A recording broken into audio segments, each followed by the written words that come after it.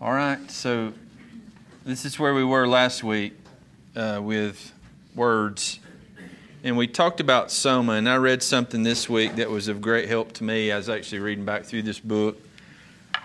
And it's a way of thinking that's very difficult for us. In other words, you and I, as our Western mindsets, and this is how we're programmed, we're taught in school, we think about everything analytically. We want to get the right word. We want to describe things. We want things to be perfect, especially in the medical field, right? Everything has to be a certain way, described a certain way, and those sort of things. These people are not like that. Hebrew and Greek's not like that. He's describing something really from a broad perspective. And you know, when I'm preaching, I always tell you guys, let's just back up from this about 30,000 foot because we all like to get down in it. And the further we back up, the better the picture that we see, and hopefully we can understand. So Paul's writing, and he's using these words from 30,000 feet, so to speak. And so we've got to be careful not to use our hyper-descriptive, analytical minds to try to understand what he's saying. For instance, when we see a word list like this, you and I immediately go through the process of, putting everything in its proper place and category, right? We got a category for flesh, soul, spirit, certainly our heart and our mind. And we got to realize when Paul's using these words, he's just using words to describe the whole man. Now, there is a little bit of distinction that I'll show you tonight, but not nearly as much distinction as how you and I think. Okay? And really, we do a good job when we talk about the gospel to our kids, because I've been full circle with this phrase. We tell people that we tell our kids you need to accept Jesus or receive Jesus into your heart. And I think when we say that, we really do understand that what we're meaning is, as a whole little person, we want you to put your faith or trust in Jesus. We don't divide our kids up and go, as long as we get them in your heart, we'll worry about them in your mouth and in your mind later on. I don't think we think that way. I think we're trying to communicate to them, as a little person, we want you to see Jesus and love Him and receive Him. Okay? So we do this sometimes, but we really got to be careful in our study because, Abby just got through with the biology final. And a Western mindset, you got to know the details, you got to know the specifics, you got to put them in the right categories, and you got to do the right things with them, right? That's not what's going on here, okay? So last week we looked at this word, soma, and we could see very clearly that he's just describing, and he uses the word instrument of the human experience. Paul in 2 Corinthians 4:7 uses the word earthen vessel. It's a clay pot. That's all this body is. And it's the clay pot which we experience life. Good parts, bad parts, but it's still just a clay pot, okay? And so this is how we summed up. The body is not the man in the middle, for he himself, the man, can exist apart from his body. Therefore, the body is the vehicle, pot, which may be used to either serve sin or glorify God. So when we sin, the clay pot gets involved, right? But it's not the clay pot's fault. It's being driven by the sinful desires that's within us, and they manifest themselves physically. And that's why I try to communicate. You start dealing with people, drug addicts and alcohol, and they want to go to these celebrate recovery and all this business. All you're doing is trying to patch a hole in a pot. The pot's not the problem. The problem is on the inside, okay? And so that's funny. In the Northwest, they always use the phrase dry drunk. And what they literally mean is, I've swapped drugs for some other addiction. And they would call themselves dry drunks. And it was just something else. So that's not what we're after as Christians. We're after a whole new being born again person, right? All right, so here's other words that we're going to run through tonight. I'm not going to spend a whole lot of time. In fact, my plan is to ask more questions and then do talking. But these are the words that Paul uses. All of them have an Old Testament Hebrew word. It's not so much necessary that we know. But you're going to come away with all of these words, save one, is the whole of man.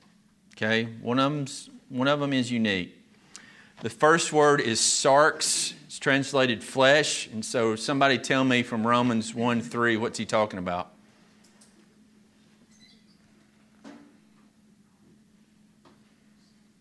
What's the flesh? Just humanity. Yeah, just humanity. That's all he's talking about. The manifestation of a human being. Now it's got a little twist to it. I'll show you in just a second. But he's just talking about the manifestation of a living being when he uses the word flesh, most of the time. Sometimes he doesn't. But here's another case where he's using the word soma and sarx. And you tell me if you see a difference in these words. Paul says about his persecutions that they always carry about in the body the dying of Jesus, so that the life of Jesus may also be manifested in our body. For we who live are constantly being delivered over to death for Jesus' sake, so that the life of Jesus also may be manifested in our mortal flesh. Soma sarx. Difference? No. Nicole got it right. No, there's not. Again, Paul's not as analytical as we are. We would like for him to pick a term and make it always mean the same thing. But he doesn't. Okay? He's just trying to show you about the whole man. Now, sarx is rooted in the Old Testament word basar, which we talked about, and this makes us frail. Almost every time you see the word basar in the Old Testament, it's frail. Sarx, similar. It's built off the same word. In the Old Testament, it says all flesh, humanity is grass. All of its loveliness is like the flower of the field. Grass withers, flower fades. Word of our God stands forever. Peter quotes the exact same verse in 1 Peter 1:24, and he uses the word sarx. Because he's speaking Greek, not Hebrew, but you can see. It meant the same thing to him. If we're going to talk about flesh, then I can build it off that word basar, because flesh is just frail. We're weak, right? I told some of them today, somebody dead-legged me at work, and I thought I was going to crumple up into a mass of pain on the floor. I turned around that kid and said, don't you ever hit an old man like that again. We're frail. We're weak, okay? And so Paul would use this, or Peter rather, would use this to point to just how frail and transient we are. So, here we go. This is a summary statement, and you tell me if you see this. Sarx, or flesh, in its tendency to represent the whole man in several occurrences throughout the New Testament, helps us understand man's sinfulness. But it's not the finiteness or his frailty of the flesh that makes man sinful, nor is it the physical flesh that's the moral offender. When flesh is used in the context of sinfulness, it is the overwhelming picture of the whole man apart from God image. In other words, in the context of sin, flesh equals the sinfulness of the whole man. Here's an example, Romans 8. For those who are according to the flesh set their minds on the things of the flesh, but those who are according to the Spirit, the things of the Spirit. For the mindset on the flesh is death, but the mindset on the Spirit is life and peace, because the mindset on the flesh is hostile to God, for it won't even subject itself to the law of God, for it's not even able to do so, and those who are in the flesh cannot please God. And we're like, why wouldn't you use a different word, man? Because you've made flesh, we think, to appear like humanness, and all of a sudden he takes this tack with this word. So what does he teach us here about being a human being? Anybody?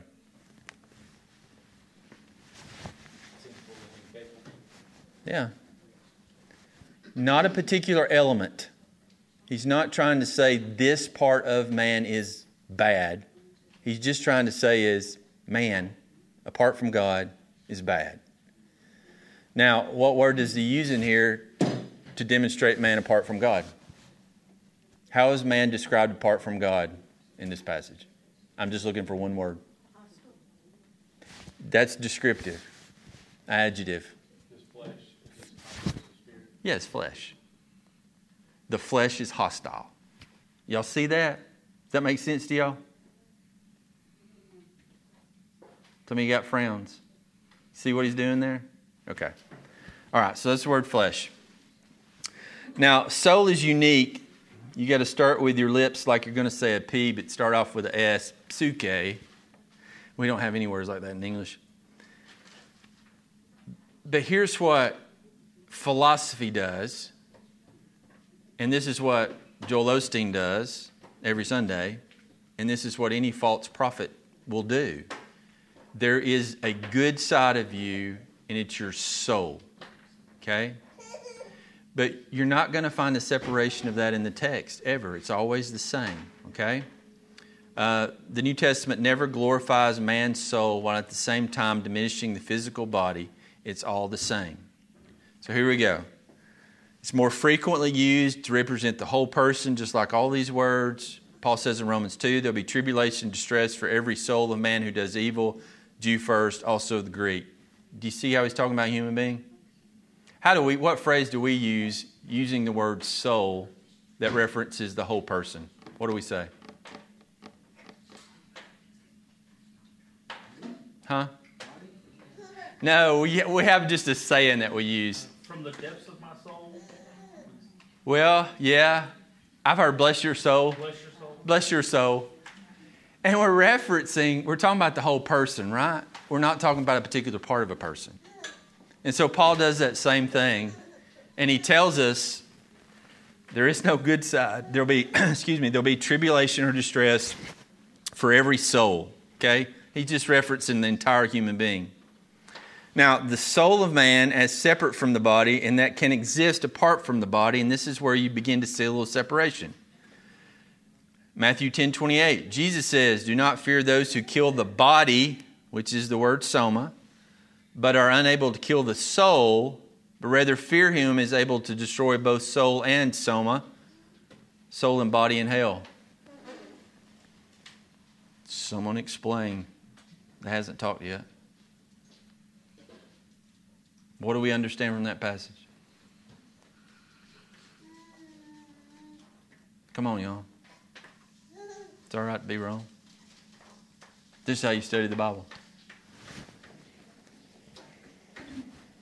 All right, Brad. Let me read it to you.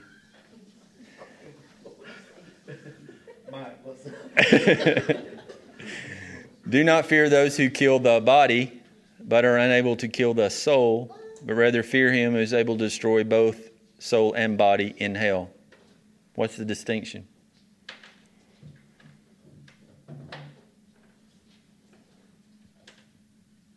You can phone a friend if you like. Anybody even remember that show? I'll call Joel. You probably got him on speed dial. He says we're living our best life. What can we gather from those two words being said at odds, kind of? Well, in the first reference, they're separate in that, we can only physically hurt ourselves here. Mm-hmm. But when it comes to judgment, it's all inclusive. There's nothing that's going to escape hell. Right. There's a distinction between the soul and the body. We understand that this representation of Joey, this clay pot, is a non-issue compared with the Joey that's really Joey. Does that make sense? Okay? And so this is the difference. Old Testament uses of soul. In the Old Testament, the soul is not a spiritual entity which exists apart from the body. To the Hebrew man was not a body and a soul. Old Testament, you're not going to find that. The nephesh was simply the individual as a whole. In the New Testament, though, the soul is a spiritual entity which continues to exist after death. Look at this. David, in Psalm 16, watch what he does. And this, by the way, is one of the only Old Testament passages that you're going to find anything about the resurrection. Okay? But watch how David understands it. Therefore, my heart is glad, my glory rejoices, my flesh also will dwell securely, for you will not abandon my soul to Sheol, nor will you allow your Holy One to undergo decay. He doesn't even draw the separation because they didn't understand the resurrection. That's part of the progressive revelation of God. But by the time we get to the Lord Jesus Christ, he says, don't even worry about the body. Don't consider the body. You need to be concerned with your soul. We don't get that being Americans because we're so concerned about our physical well-being that we don't realize the spiritual well-being is the only thing that's significant. That's why people can joyfully go off to the mission field and lay down their lives for the sake of the gospel, because they understand the physical life is totally insignificant to the spiritual life. And so we see that, and this is the only term that I'm going to show you today that you see this distinction between the two. But it makes sense to us. You've never been confused about that, right? No one's ever confused about that. The body that we lay in the ground, you do realize, is not going to be raised like it was. It's weird how the Scripture paints it. We got a body now. We're going to get a resurrected body later. And then there's a period of time in between where we're in the presence of the Lord, conscious awareness, yet there's no description of a body. Can't explain that. Have no idea. But you do understand the glorified body that we receive that Paul talks about in 1 Corinthians 15 is going to be just like in function the way you do now. We'll walk, we'll talk, we'll laugh, we'll eat. Audrey's mad at me now because their pastor's going through the book of Revelations, and she said, "You didn't tell me how heaven was going to be." And he's laying out all these things, walking through Revelation. She said, "I had no idea that it would be like exactly the way it is now, except perfect." I was like, yeah. Going to have relationships, going to know people, going to walk, going to have a conversation, going to worship, going to eat. It's absolutely remarkable. Absolutely remarkable. But we learn that in the New Testament. This body you got now, don't worry about it. Just let it go. Because you're going to get a new one and there's nothing going to be wrong with it. All right, pneuma is the word for spirit. It's communicated as the seed of life. Matthew 27:50, Jesus cried out again with a loud voice and yielded up his spirit. So you see it as a seed of life. It is the seed of emotion. When Jesus therefore saw her weeping, Mary at the tomb, and the Jews who came with her also weeping, he was deeply moved in his spirit and was troubled. Romans 12, not lagging behind in diligence, but fervent in spirit, serving the Lord. So you see it's the seed of life, it's the seed of emotion. It's also the seed of consciousness, or the seed of intelligence or thought. Who among men knows the thoughts of man except the spirit within the man, which is in him? Even so, the thoughts of God no one knows except the Spirit of God. Not going to hang out a lot there.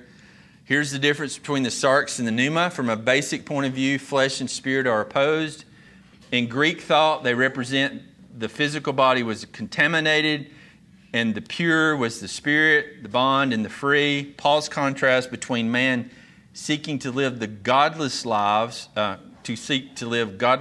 was flesh, and a child of God seeking to fellowship with him was spiritual. The contrast was not physical spiritual, but between sinful and holy. The flesh usually stands for the weakness and the frailty of man, which enters in or entertains evil, and so separates us from God and leads to death. Spiritual, or the spirit, usually stands for the divine life, which issues from God and manifests its power within man. It's a little more difficult, but it's going to be super helpful when you read through the book of Romans. When he uses the term flesh in the context of sin, that's the part where we're separated from God. When he uses the word spirit in the context of sin or in God, that's the part that we run toward God and we pursue holiness. And I'm going to ask you, which part do you always have with you?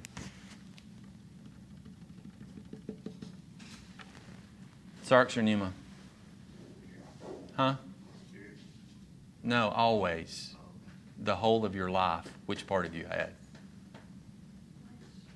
The flesh. Which part do you have once you're born again? The spirit. Y'all see that? I can't find a place in the text where anybody that's not born again has this spiritual side to them. Brad brought the text up last week. He said, what about this verse right after we got done, or it was 2 weeks ago? He's already thinking ahead. I'm like, that's exactly right. You don't see that terminology until somebody's born again. Meaning, before you're born again, there's nothing Godward that's going on in your life. We call people good. It's just not possible. You can't say somebody's a good person. It's just not possible. There's nothing within them that's Godward until they're born again. They may do some good things, right? But we just can't say that. It's just not possible. At least not from the text. You either operate according to the flesh or the Spirit. In all of your interactions, you either operate according to the flesh which you have, or you operate according to your spirit. When you get mad at work, flesh, spirit, which one's it going to be? When you get into it with your kids or your spouse, you're going to operate with the flesh, you're going to operate with the spirit. They're both there if you're born again. And you're morally culpable to humble yourself and operate according to the Spirit. There's a lot we could talk about in the context of relationships with that, but it's there if you've been born again. Let me see. I'm going backwards. We don't want to do that. A couple more words. Question before we move on. All right.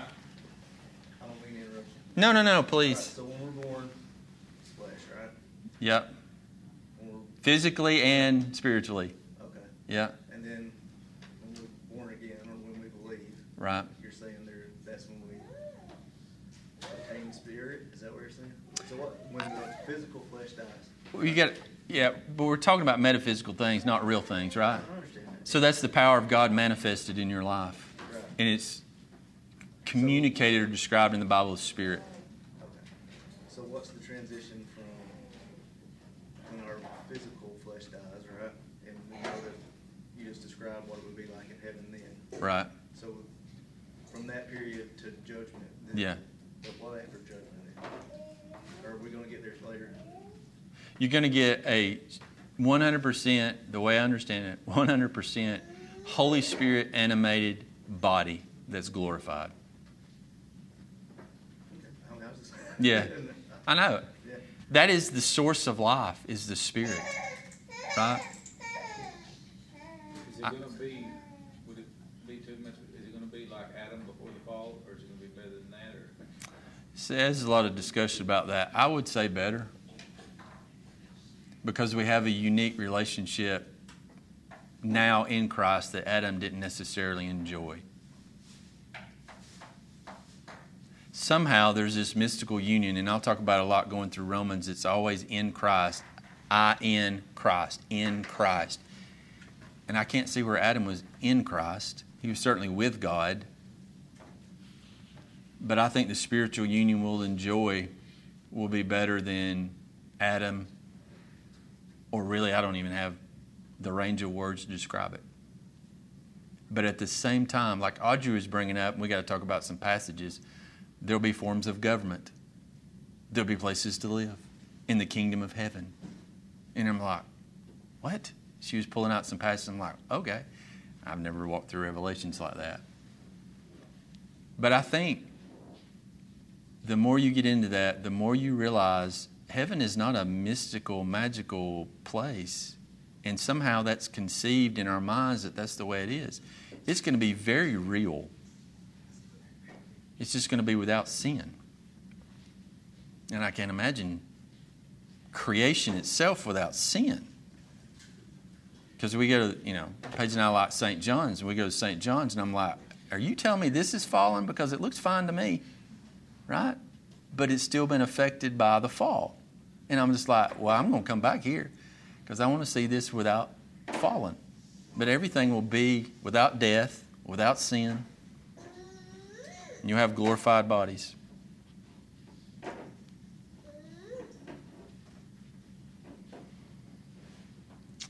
All right, the heart usually represents the inner being. New Testament, Old Testament is very similar. 1 Peter says, let it be the hidden person of the heart with the imperishable quality of a gentle and quiet spirit, which is precious in the sight of God. Here we go. And this is in Romans. Sin ruins man's heart, his innermost being. Jeremiah says the heart is deceitful above all things, desperately corrupt. Who can understand it? The New Testament echoes the very same thought. Just as the heart is the seat of faithlessness before Jesus, the heart is also the seat of faith after Jesus. So Paul says this in Romans 10. What does it say? The word is near you, in your mouth and in your heart. That is the word of faith which we are preaching. That if you confess with your mouth Jesus is Lord and believe in your heart that God raised him from the dead, you will be saved. For with the heart a person believes, resulting in righteousness, and with the mouth he confesses, resulting in salvation. Now, hopefully, you have a different perspective of heart from that passage.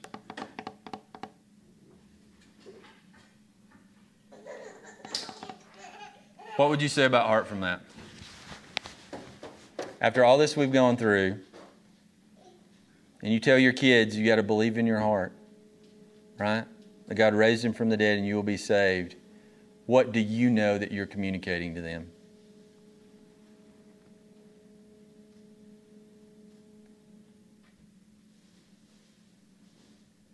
Everything changes.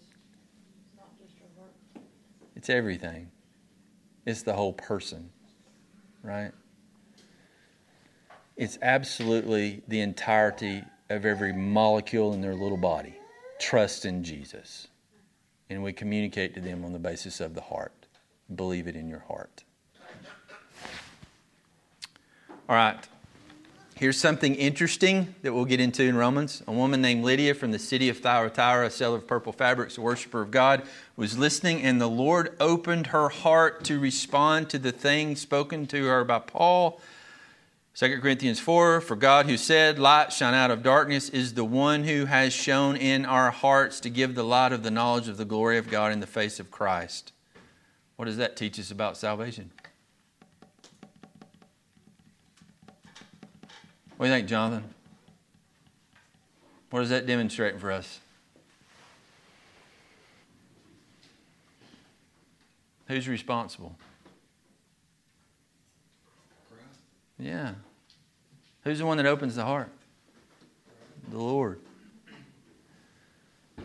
Who's the one that shines the light of the glory of Christ in our hearts? It's Him. Salvation is all of Him. And I always say this when I run across passages like this, and I did when we walked through Acts 16. If this be true, and obviously it is, the most effective thing that we could do in evangelism is to pray. I mean, certainly we have to open our mouth and speak the truth of the gospel, but the most powerful thing that you can do is pray, because it's the Lord that opens the heart. And hopefully, and I know you guys do, we do on Wednesdays, and I remember Paige and I doing this. The kids, we'd put them to bed, we'd wait till they fall asleep, we'd go back in their room, we'd get at the foot of their bed, in the floor, on our knees, elbows up, and begin to ask God to open their heart to the truth of the gospel. Every night, as far as I can remember. God, be merciful and save them. Give us wisdom to teach them and guide them and show them what Christ is like. And we did it all the time. Because we understood what grace meant. Okay? All right, last word, the mind. Most basically, the mind refers again to the inner man, just like the heart, in relationship, though, with thought. Because of this emphasis, the mind is pictured either as the center of sin or the target of salvation. Romans 1, just as they did not see fit to acknowledge God any longer, God gave them over to a depraved mind to do those things which are not proper. Do not be conformed to this world, but be transformed by the renewing of your mind, so that you can understand what God's will is, what is good and acceptable.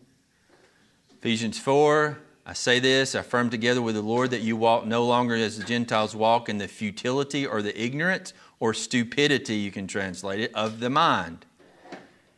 Ephesians 4, you be renewed in the spirit of your mind.